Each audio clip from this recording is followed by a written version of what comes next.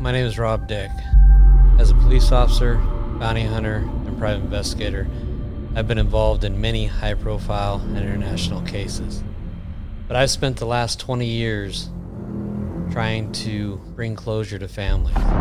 Shermantine says there are at least 10 bodies in another well that the FBI has not searched. On the first episode of The Human Hunters, we're going to discuss a case that I've been involved with for over 20 years. A case where two individuals were charged with killing numerous people. Only problem is, there's much more to the story. Come with me on this journey to solve these cases and bring closure.